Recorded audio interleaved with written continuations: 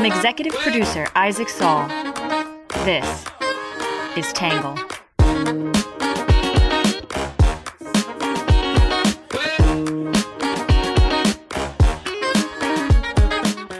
Good morning, good afternoon, and good evening, and welcome to the Tangle Podcast, the place we get views from across the political spectrum, some independent thinking without all that hysterical nonsense you find everywhere else. I'm your host, Isaac Saul, and on today's episode, we're going to be talking about Evan Gershkovich, the Wall Street Journal reporter who was recently detained in Russia.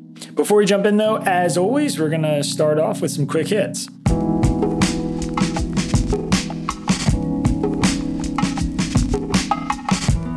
First up, House Speaker Kevin McCarthy unveiled a plan to raise the debt ceiling by $1.5 trillion and introduce spending cuts on COVID funds, IRS funding, and student loan forgiveness.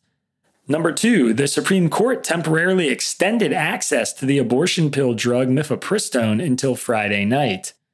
Number 3, 2 teenage brothers and a 20-year-old man were charged with reckless murder after a mass shooting at a Sweet 16 birthday party in Alabama. Number 4, Republicans blocked a Democratic request to temporarily replace Senator Dianne Feinstein on the Senate Judiciary Committee, leaving stalled judicial nominees in limbo. Number 5, SpaceX's uncrewed Starship exploded shortly after takeoff this morning, coming apart over the Gulf of Mexico.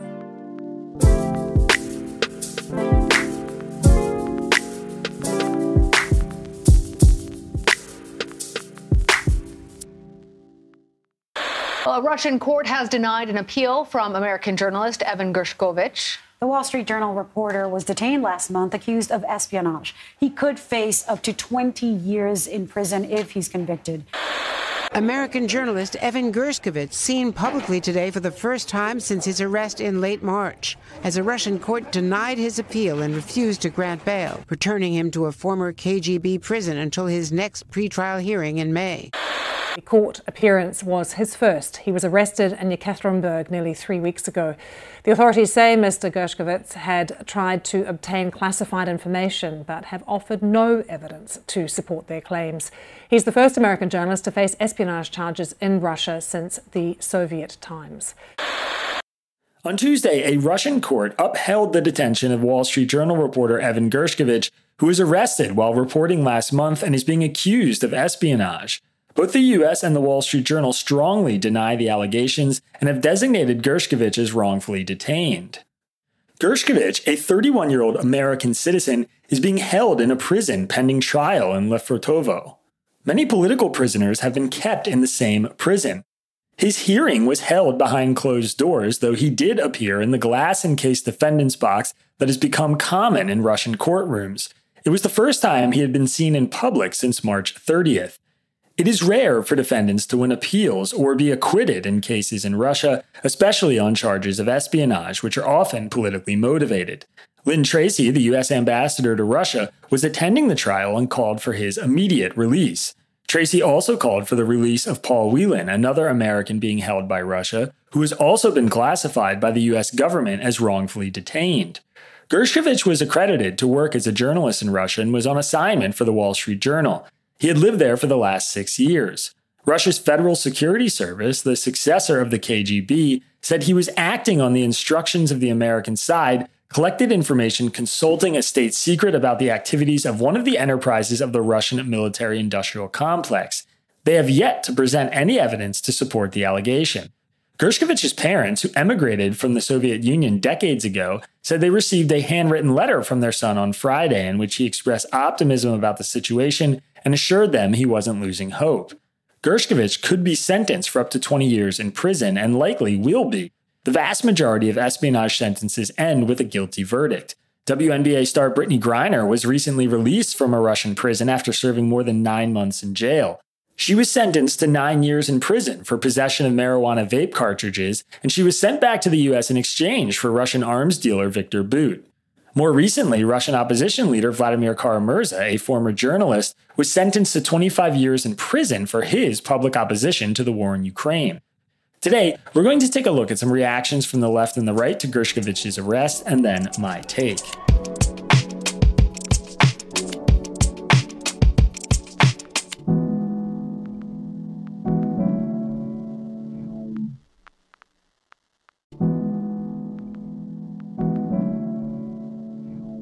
Before we jump in, a quick point of agreement. Pundits from across the political spectrum have said Gershkovich is being wrongly detained and criticized Russian President Vladimir Putin for his arrest. So, with that out of the way, we'll start with what the right is saying. Many on the right call for Gershkovich to be freed and emphasize the fact he is not a spy. Some call out the Biden administration's weakness and argue a new strategy is needed when Americans are unjustly imprisoned. Others say this is the latest evidence Russia is being re-Sovietized under Putin. In the Wall Street Journal, Peggy Noonan said Evan Gershkovich is not a spy. The best journalists are and always have been professionals who are simply trying to locate the truth and tell it, Noonan said. They want to tell the people what they have a right to know about the world they live in. Many, like war correspondents, put themselves in danger because the people of countries at war deserve to know what is happening on the ground. Gershkovich did his job in danger, as all reporters in Moscow do, operating under harsh press laws since the Ukraine war. He's the first American reporter to be charged with espionage since the Cold War, and there is every reason to be very worried about him. Of course, everyone knows he isn't a spy. He is a journalist who is now a state hostage, held, it is generally assumed, for some future trade down the road, she said. Noonan also called on any commentators or political figures who have said something that Putin may have agreed with to use their potential influence to call out what is, in effect, Evan Gershkovich's abduction and his cruel and cynical imprisonment. In the New York Post, Richard Goldberg criticized Biden's weakness on Russia's hostage-taking, which puts Americans abroad at risk. Putin's brazen act should compel President Joe Biden to overhaul how the government responds to states that take Americans hostage, putting an end to ransom negotiations and authorizing active measures against the government's individuals involved, Goldberg said. It isn't new for Putin to leverage detained Americans to get Russians out of prison, but seizing a U.S. journalist represents a significant escalation in the hostage-taking arena. Putin's gambit in arresting Brittany Griner to get Victor Bout out of prison paid off. He is watching closely as Iran tries to negotiate the release of hostages for the lifting of financial sanctions, and perhaps Putin sees his newest American hostage as a prize worth more than just another prisoner. If Americans simply wait for Russia's faux legal process to play out and then swap a Russian spy for Gershkovich's freedom, that will only invite more high-profile American hostage-taking. In National Review, Jay Nordlinger wrote about the re-Sovietization of Russia. According to Memorial, there are more political prisoners in Russia today than there were in the late Soviet period. Memorial was the leading civil society organization in Russia. It has been banned along with civil society more broadly, Nordlinger wrote. Some political prisoners are well known, most are not. Nordlinger listed several political prisoners arrested in the last few years before noting that Gershkovich was a lover of Russia. There is usually a deal, and there probably will be for the new hostage, Evan Gershkovich. For many years now, some of us have been accused of having Cold War nostalgia. The truth is, we are capable of seeing what is right in front of our noses. We are realists, Nordlinger said. For many years, people have said to us, today's Russia is not the Soviet Union, you know. The best reply to that is, does Putin?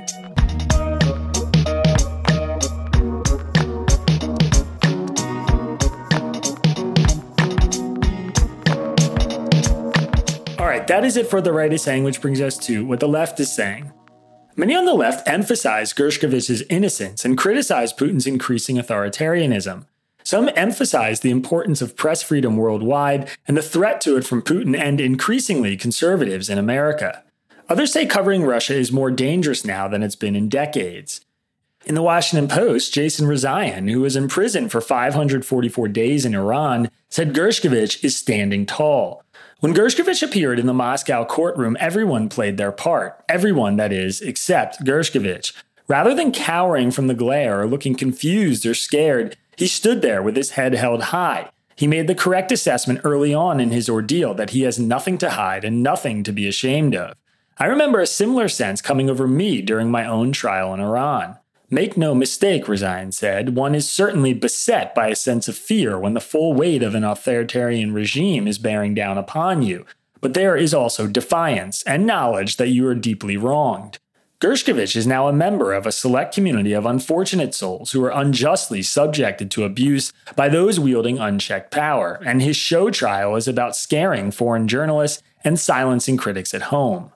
The Philadelphia Inquirer editorial board called it another salvo in the war against democracy. The arrest is part of a broader attack on the free press in Russia and beyond, the board said. With trust in media near record lows, Gershkovich's jailing may not attract as much attention as the arrest of a women's professional basketball star like Brittany Griner, but it should be cause for alarm and further unify the United States against Russia President Vladimir Putin's unjust war on its neighbor. Yet, being anti-media is part of the GOP's identity. Florida Governor Ron DeSantis has called for the rolling back of press freedoms, while attacks on free speech are escalating. This is all part of a disturbing decline toward authoritarianism here at home, including Trump's attacks on the press and his continued support for Putin. His presidency emboldened dictators, which led to more attacks on the free press around the world. Since 1992, more than 80 journalists and media workers have been killed in Russia alone, and Gershkovich's arrest underscores Putin's disregard for international laws and norms as he further antagonizes the West. In the New York Times, Michael Grinbaum said the arrest made covering Russia even more dangerous. At the beginning of the war, an exodus of news outlets began. The risk to journalists in a country where describing a war as a war was suddenly a crime was too great. But some outlets, like the BBC, quickly resumed their work. Others, like Bloomberg, never returned. Yet even under these circumstances, Western correspondents were hopeful that their work could continue. That hope was shattered last week by the arrest of Evan Gershkovich. No matter the outcome of his case, the arrest sends an indisputable signal that foreign reporters were newly vulnerable. Gershkovich had been accredited by the Russian Foreign Ministry, a process that had continued even after the invasion of Ukraine and was thought to grant a degree of protection for Western journalists. The move against him scrambled that assumption. Now, the journal's Moscow chief has left, and the Times has moved most of its bureau out of the country.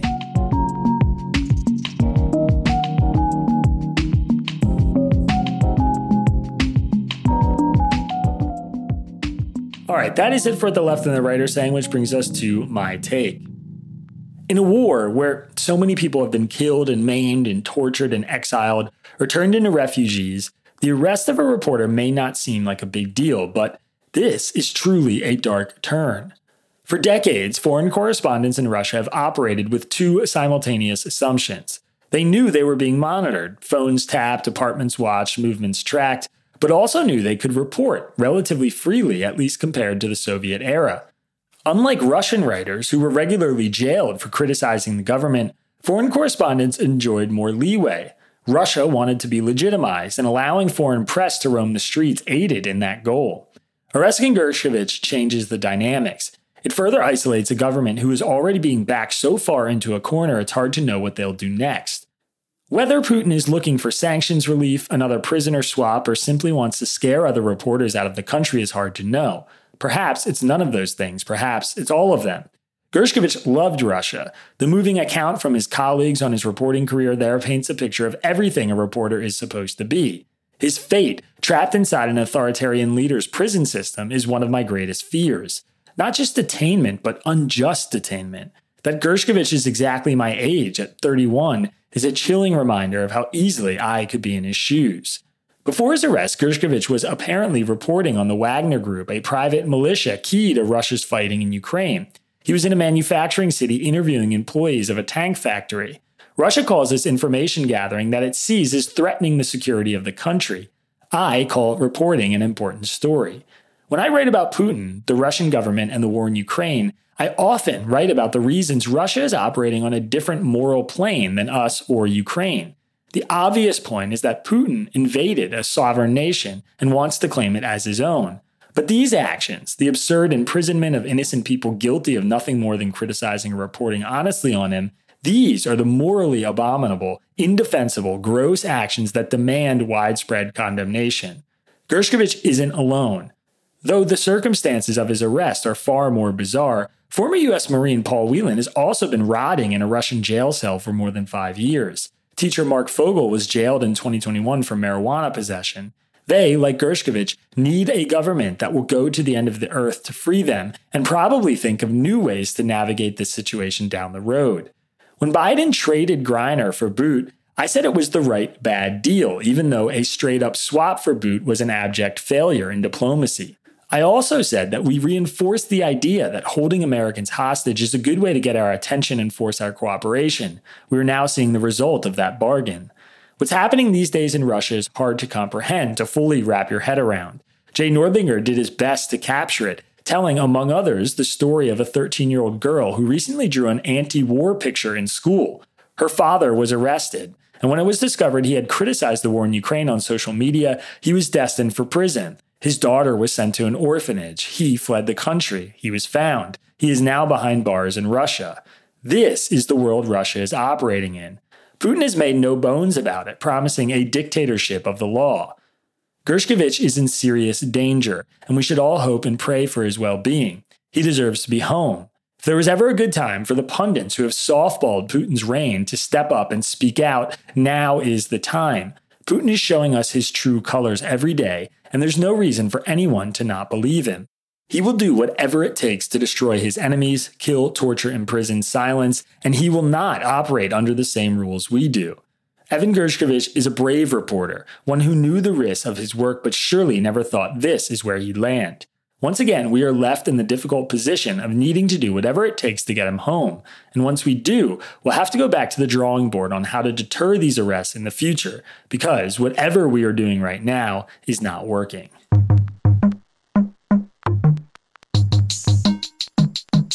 All right, that is it for my take, which brings us to your questions answered. This one is from Dominica in Napa Valley, California. Dominica said, I read a news article that NPR has pulled its accounts off Twitter after their initial and now redesignated status as a government-funded news source. Can you comment on the designations used and if there's any validity to them? I'm a longtime supporter of my local public radio station, but that doesn't make me an expert in knowing about news source funding entirely. Okay, so first, it's true that NPR receives some money from the government, but it has a $300 million budget, of which about 1% or less comes from the federally funded Corporation for Public Broadcasting. Elon Musk first decided to label NPR as state-affiliated, which is a ridiculous moniker for a company who gets less than 1% of its cash from a federally funded program for news. Then, seemingly making it up as he went along, he backed into government-funded during an interview with a BBC journalist. But that, too, is a misleading label. The point, obviously, is to paint NPR as a non-independent entity, which is really the heart of the problem. NPR is a private, non-profit company. I don't think anyone would reasonably describe, say, Tesla as a government program, yet it received $1.3 billion, that's with a B, in incentives from Nevada alone to help build a massive battery factory there. Of course, we can split hairs about subsidies and funds and the different ways these programs work, but Musk's empire of companies gets roughly $5 billion in government subsidies. I doubt he considers any of his very private companies as government programs. Of course, NPR also wants it both ways. It says both that it gets a tiny fraction of revenue from the government and that its federal funding is essential to its service to the American public. There's a legitimate debate about whether the government should be giving any money to NPR, but I think that is a separate issue. The real problem is that this label implies it operates in concert with the government. That's simply not true. NPR is biased to the left these days, but that is very different from being a state entity. We have a divided government, and a few years ago, Republicans controlled every arm of the federal government. Was NPR, which was incessantly critical of that Republican trifecta, a state-affiliated media organization then? Of course not. So, yes, it gets some public funds, but it is overkill to call it publicly funded or government-funded or state-affiliated on Twitter. Ultimately, I think this is much more about NPR's editorial lean than anything to do with how it makes its money.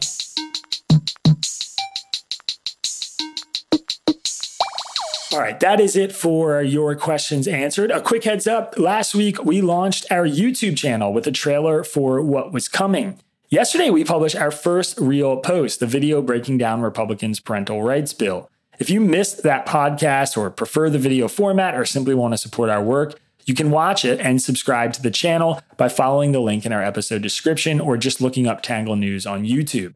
Moving forward, we're going to continue to put out videos that are tied to topics we cover in the newsletter, but we'll be publishing more timely shorts that touch on breaking news, short breakdowns of big topics, interviews, and videos on content that is not found here in the podcast. So please do go subscribe to the YouTube channel and keep an eye on it going forward.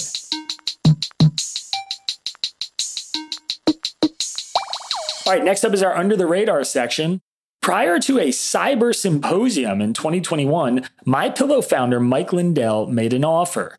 If anyone could disprove his data showing that China had interfered in the 2020 election, he would pay them $5 million. The challenge, dubbed Prove Mike Wrong, drew national attention, including of one Robert Zeidman, a computer forensic expert and 63-year-old Trump supporter who examined the data and proved not only that it didn't show voter fraud, but that it wasn't even from the 2020 election. On Wednesday, a private arbitration panel ruled that Zeidman had won the challenge and directed Lindell's firm to pay him the $5 million. The Washington Post has the story, and there is a link to it in today's episode description.